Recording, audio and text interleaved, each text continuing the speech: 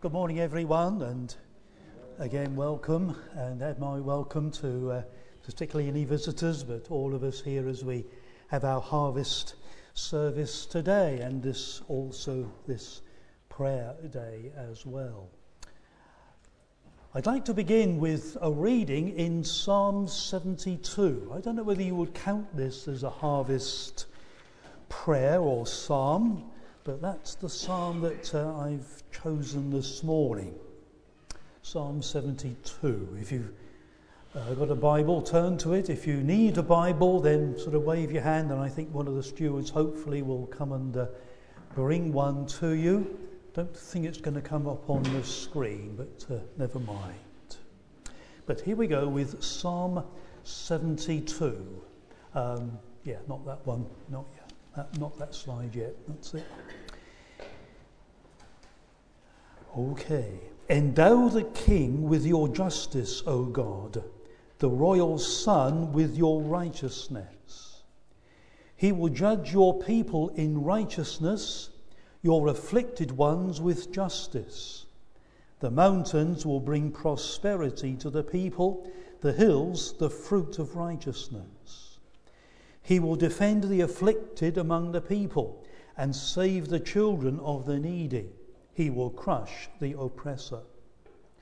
He will endure as long as the sun, as long as the moon, through all generations. He will be like rain falling on a mown field, like showers watering the earth. In his days the righteous will flourish, prosperity will abound till the moon is no more. He will rule from sea to sea and from the river to the ends of the earth. The desert tribes will bow before him. His enemies will lick the dust. The kings of Tarshish and of distant shores will bring tribute to him. The kings of Sheba and Seba will present him gifts. All kings will bow down to him. All nations will serve him.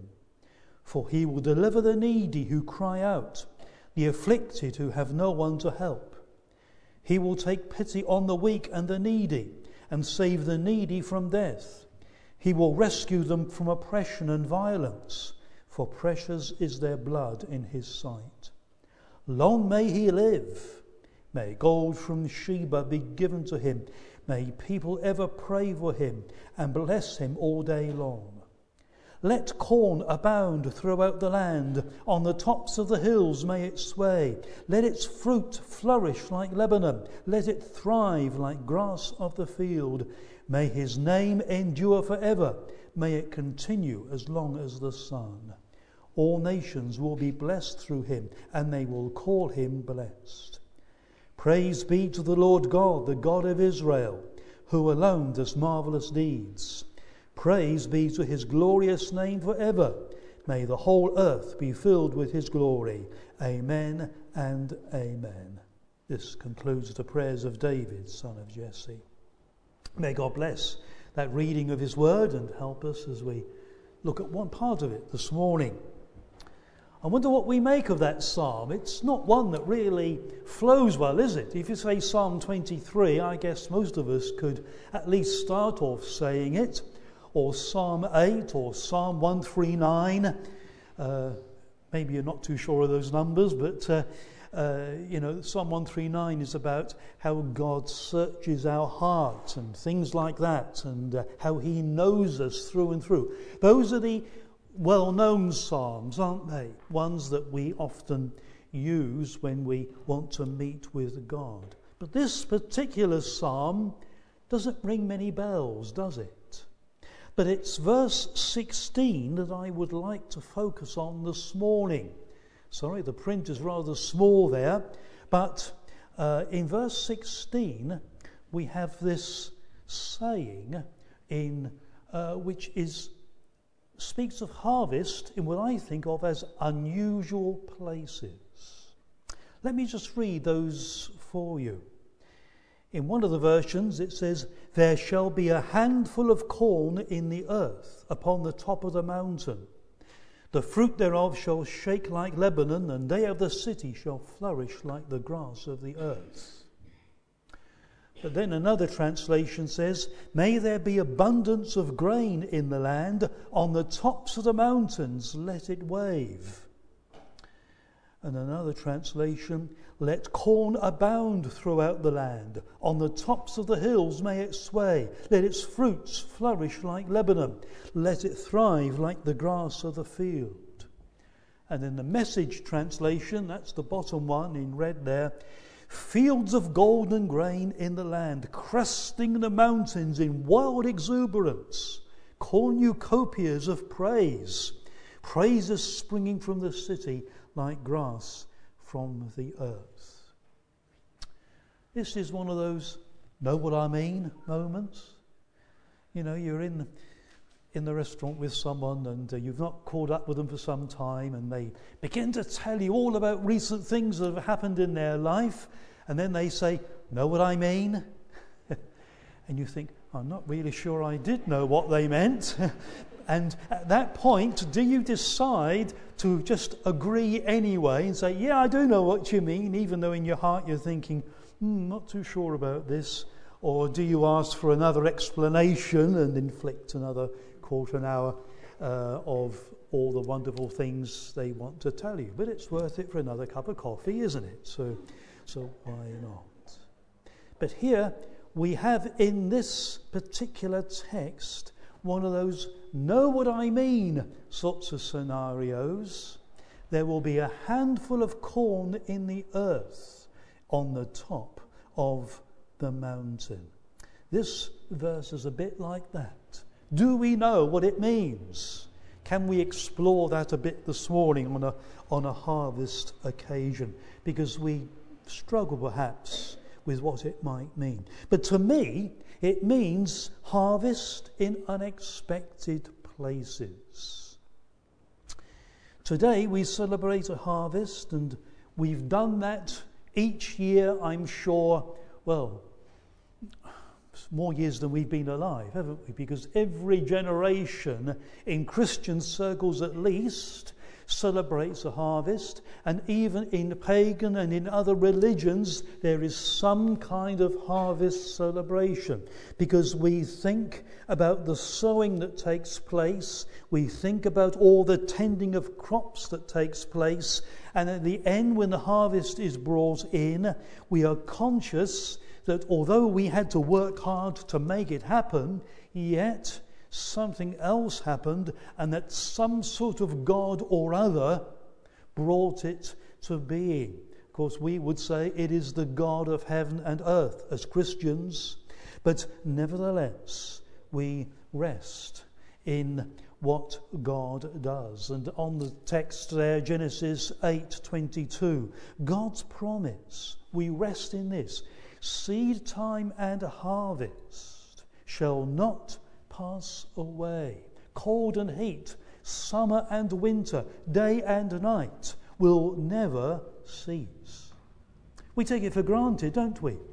You know, you turn the light out at 9 o'clock, 10 o'clock, midnight, whatever time we go to bed, and we just assume that there's going to be another day.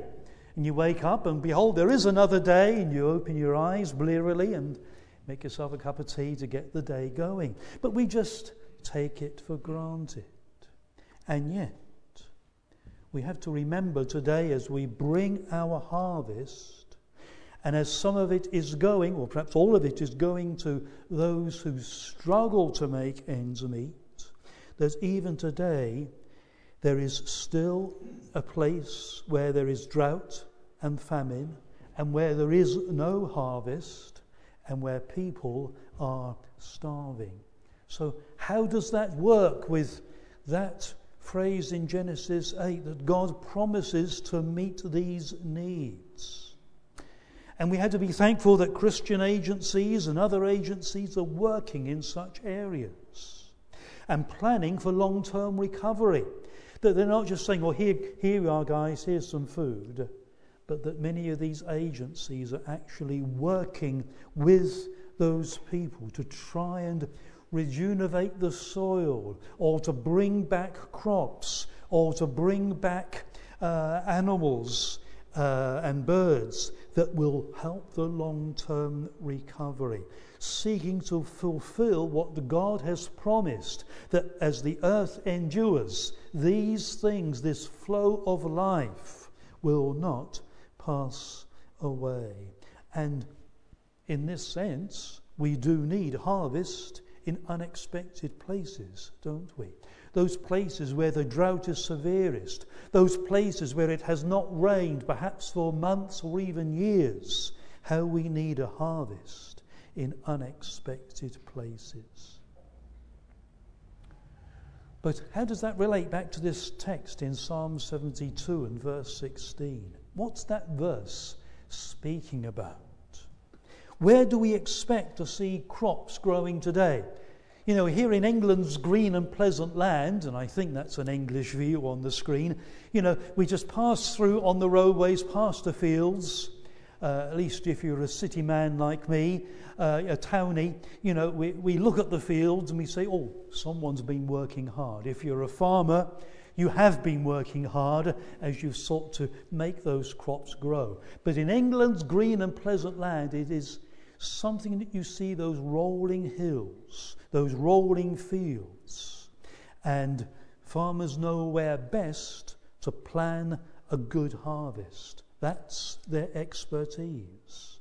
And even those who are just amateur gardeners, we try and read all those labels in the garden centres on the plants to make sure that we're buying the right kind of plant to fit in that particular part of our garden, to make sure that it grows well.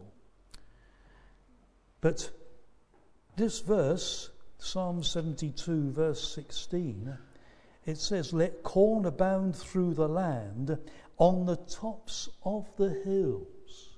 Whoever plants a crop on top of a hill or a mountain?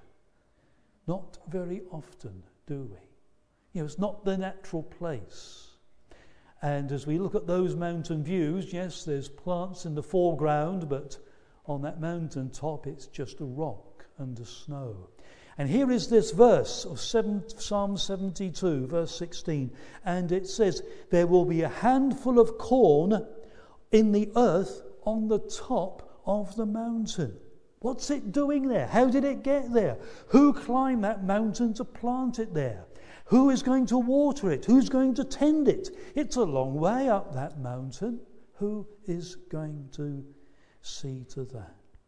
An abundant crop that even the mountain tops will show its marvels. In addition to the normal harvest down at ordinary field level, something marvelous has happened. Even the remote areas are seeing the blessing of God as portrayed in this psalm. Let's just ask a question or two about this psalm. Why was it written? Who wrote it?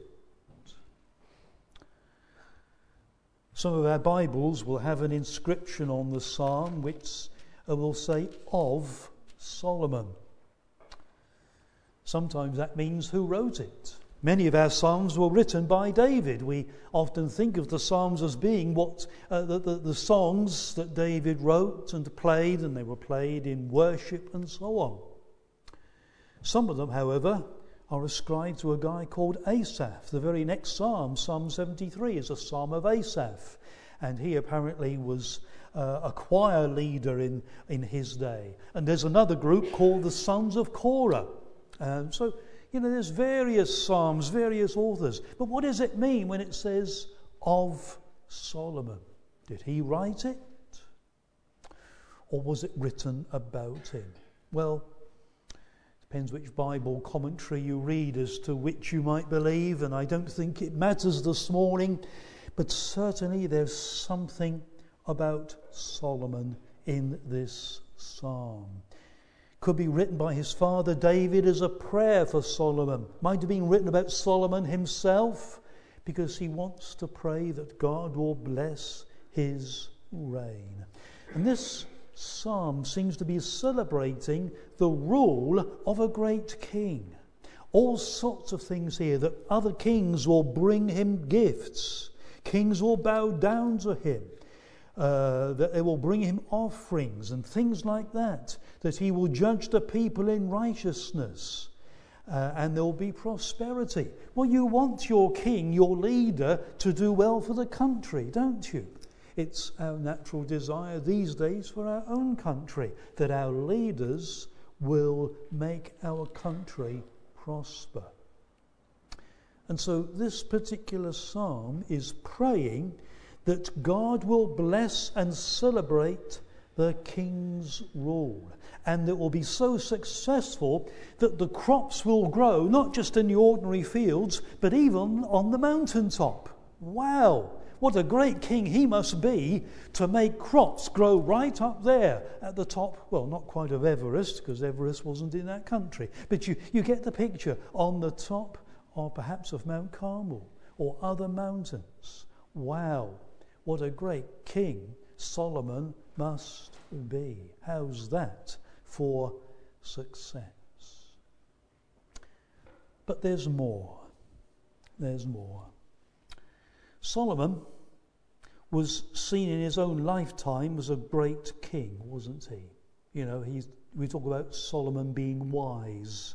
We talk about Solomon being skillful. We talk about Solomon being wealthy, commissioning the temple and dedicating it to God, dedicating himself to God. He was a man who, it seems, he began at least by worshipping God, putting him first, and indeed a lot of the things written in Psalm 72 actually became true of Solomon. Wise, wonderful, skillful, wealthy.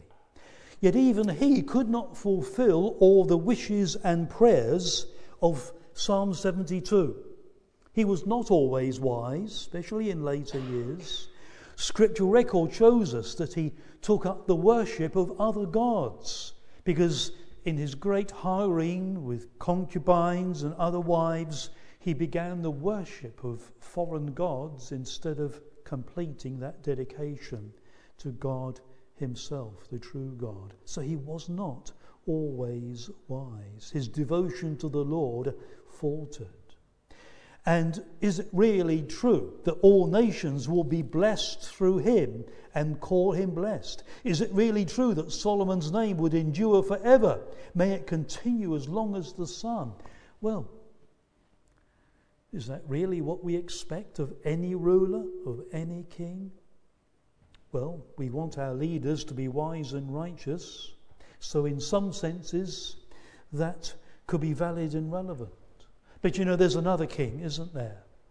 There's another king about who all this is indeed true. And I want to turn over to John chapter 18 and just quote a few verses from there. And in John 18 we have the Lord Jesus Christ on trial before Pilate. And Pilate summoned Jesus and asked him, "Are you the king of the Jews?" "Is that your own idea?" Jesus asked. "Or did others talk to you about me?" "Am I a Jew?" Pilate replied. "It was your people and your chief priests who handed you over to me. What is it you have done?" Jesus replied, "My kingdom is not of this world. If it were, my servants would fight to prevent my arrest by the Jews. But now my kingdom is from another place." "You are a king then," said Pilate. Jesus answered, "You are right in saying I am a king. In fact, for this reason I was born, and for this reason I came into the world, to testify to the truth. Everyone on the side of truth listens to me." Here, indeed, is King Jesus, about whom, indeed, Psalm 72 is truly prophetic, not only just about Solomon, who partly fulfilled it, but not completely, but Jesus Christ, King of Kings, does. Here again we have harvest in an unexpected place. Harvest in unexpected place. Solomon-ish, but Jesus, yes. Not in crops on a mountaintop, but the fruitfulness of Christ's life. Jesus is about to climb a mountain of his own, to the hill of Golgotha, to be crucified. For the Jewish chief priests and rulers, this was to rid themselves of a troublesome preacher who questioned all their rituals and teachings. For the Roman authorities, like Pilate, this was to rid themselves of another potential rebel who might oppose their rule in this unruly province. For the disciples of Jesus, this was an unexpected but awful end to their hopes and dreams.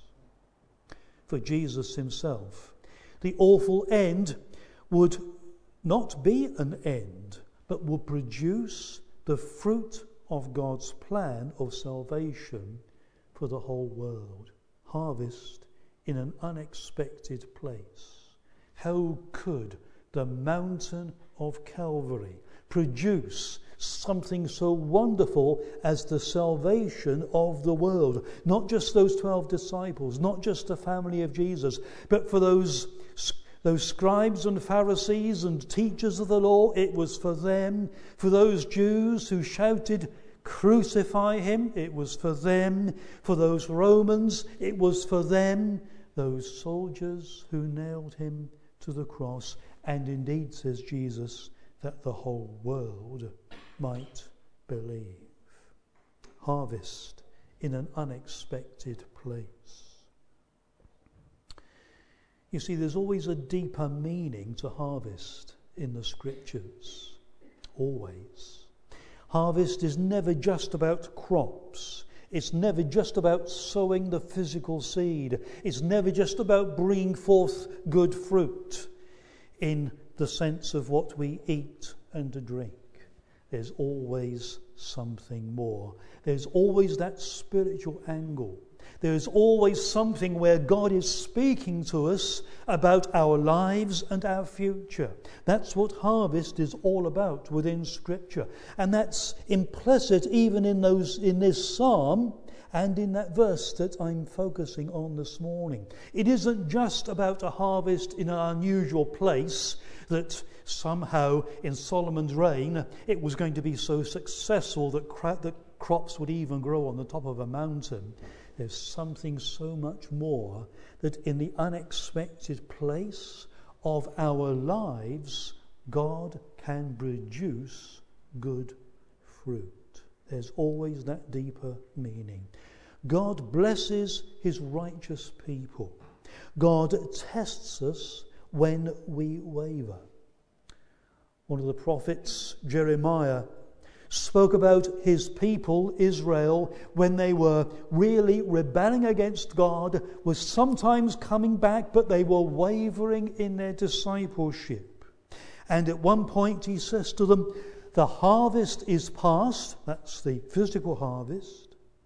The summer is ended, and we are not saved. That's the spiritual harvest. In other words, there was no fruit there. There might be fruit in the earthly sense, but in their lives they had not repented, they had not come back to God, and the spiritual fruit was not there. There was as yet no harvest. There are consequences to the way that the people of God serve. We reap what we sow. I wonder what our experience is of unexpected harvest. Over in the New Testament, in 1 Corinthians chapter 3, Paul is writing to a church in Corinth. And he's explaining how this church developed. Because some of them are being rather rebellious and they're saying, oh, I like Paul. Another group are saying, I like Peter. Another group are saying, I like Apollos. Those are the people. You know, it's people worship, leader worship. And yes, we all get involved with that sometimes, don't we? For better or worse. Sometimes we say, that's really the preacher I want to hear. Oh, if it's that other preacher, not going to bother today. But here is Paul describing how God grows his church. 1 Corinthians 3 verse 6. I planted the seed. Apollos watered it, but God made it grow. Paul, that first missionary to Corinth, this multicultural Greek city, so many different things going on within its walls. Apollos comes along a little bit later. He's an able Bible scholar and teacher. He knows the Old Testament, and he also knows Jesus, and he knows how to put the two together, and the people of God in Corinth are richly blessed, even if they are arguing amongst themselves about who's the greatest. But it was God who made it grow. Yes, they had their troubles in Corinth. It was not a united church, and there were many challenges. It can be the same today, can't it? Every church has its ups and downs. And yet, we need at those moments to look at the broader picture that God is harvesting his crop, that God is making us grow. I was blessed recently by reading a little book by George Verwer. Someone had left it on the bookstall out there, and I picked it up and I thought, hey, this is good. And in that book, George Verwer wrote about many issues that divide Christians. You know, whether things like the kind of hymns we might sing, you know, whether we ought to have just keep to the traditional ones of 1870 or thereabouts, or whether we should really be hyping it up with the latest piece and so on. And also, perhaps, a service that's full of ritual, because some really like their ministers to be gown-clad in all sorts of different colours and a ritual at an altar. Others will have none of it and want a free church to be led by the Spirit, as it were. And George Verwer observed that in spite of the differences, God was blessing both angles and all those other little angles in between. And George Verwer called it messiology. In other words, it's something that's messy and it works. Messiology. You see, Christians can sometimes speak about missiology, M-I-S-S, etc., because we speak about mission. But George Verwer just altered that one letter and made it M-E-S-S, messiology, because church is messy. And when we quarrel with one another, it's messy. And we might think, well, how can God bless that lot over there because they do it that way? Haven't we got the right way? God is working in unexpected places. Not only is he working here, he's working over there as well. Praise God.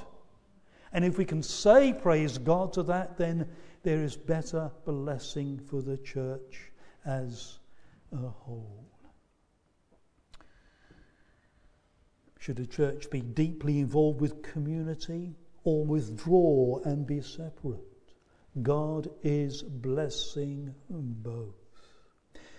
We may not expect God to bless that other group, but he does. Harvest in unexpected places. But what about a harvest in our personal experience? Just as in church life, so it is in our personal walk with Christ. There should be harvest in unexpected places. One of the most meaningful texts is this, in Galatians 5, verses 22 and 23. All sorts of things are going on in the world around us, the acts of sinful nature, says Paul. But here we have the fruit of the Spirit. Love, joy, peace, patience, kindness, goodness, faithfulness, gentleness, and self-control. Isn't that to harvest in unexpected places when we look at our own lives, when we know what we are like inside, when we apply that other rather more well-known psalm, Psalm 139, "O Lord, search me within," and the Lord just turns over a stone in our lives, and underneath that stone there's an awful lot of weeds and foul things. Lord, did I really want you to unturn that stone? Not really. But we repent of that, or we should. And then God says, I want to plant a seed within your heart. I want it to bear fruit. And this is the fruit of the Holy Spirit. That's the fruit. That's the harvest in an unexpected place. We hardly expect to see corn blowing on the top of a mountain, perhaps, in Psalm 72. Do we expect to see the fruit of the Spirit in our own lives? Do we expect love and joy and peace and patience and kindness and goodness and faithfulness, fidelity, gentleness, self-control? How is this fruit produced? How is this harvest brought about? Depends on what we sow. In the same Galatian letter, Paul speaks about the way we can sow by our acts and what we do. Do not be deceived, Galatians 6 and verse 7. God cannot be mocked. A man reaps what he sows. The one who sows to please his sinful nature, from that nature will reap destruction. The one who sows to please the Spirit, from the Spirit will reap eternal life. Let us not become weary in doing good. Can our lives be that good? Long time ago, someone said in my hearing, "Oh, he wouldn't hurt a fly." Speaking about me. Well, you might not believe that these days. Well, I didn't respond to that person, but I could have responded, "Lady, you don't know what I did to flies when I was a 12-year-old schoolboy." Don't ask. I'm not saying from here. But it was a bit desperate. But you see, here's the fruit of the Spirit to transform our lives. It's one fruit. One fruit. It's not 9 fruit. It's one. See, some people have, almost by natural character, some people are always joyful, aren't they? And you think, oh yeah, he's a happy kind of guy. That's a happy kind of lady. Yeah, that's fine. Some people are like that. Some people are always gentle. But the fruit of the Spirit is one fruit, and what God does is to begin to reproduce the whole package, if you like, the whole fruit in the lives of Christians. A fruit of many flavours. One flavour is love, another flavour is faithfulness, another flavour is self-control. But it is one fruit, and that is what God is doing in your life and in mine. If we know Him and if the Spirit is within us. It's all those 9 attitudes and blessings. That's why the New Testament encourages us in Ephesians 5 to be filled with the Spirit. It's why it encourages us in Galatians 5 to keep in step with the Spirit of God. Harvest in unexpected places. Yes, not just a psalm prophesying a king of long ago. Not just expecting great things to happen in a future. But yes, prophesying of Jesus, that his salvation would come to us and prosper our lives. And that our lives, the unexpected thing is that our lives can be transformed by the Spirit of God. So this morning I would just like to conclude by asking, is there a harvest in our Christian experience? The seed of God's word has been planted in our lives. our regular attendance at meetings like this, or home groups, or personal prayer and personal reading of God's Word, spending time in worship, listening to Christian music and whatever, allows that seed to be watered. That's what makes it grow. But it is God, most of all, who makes it grow. And as we give ourselves to God and say, Lord, I want you in my life.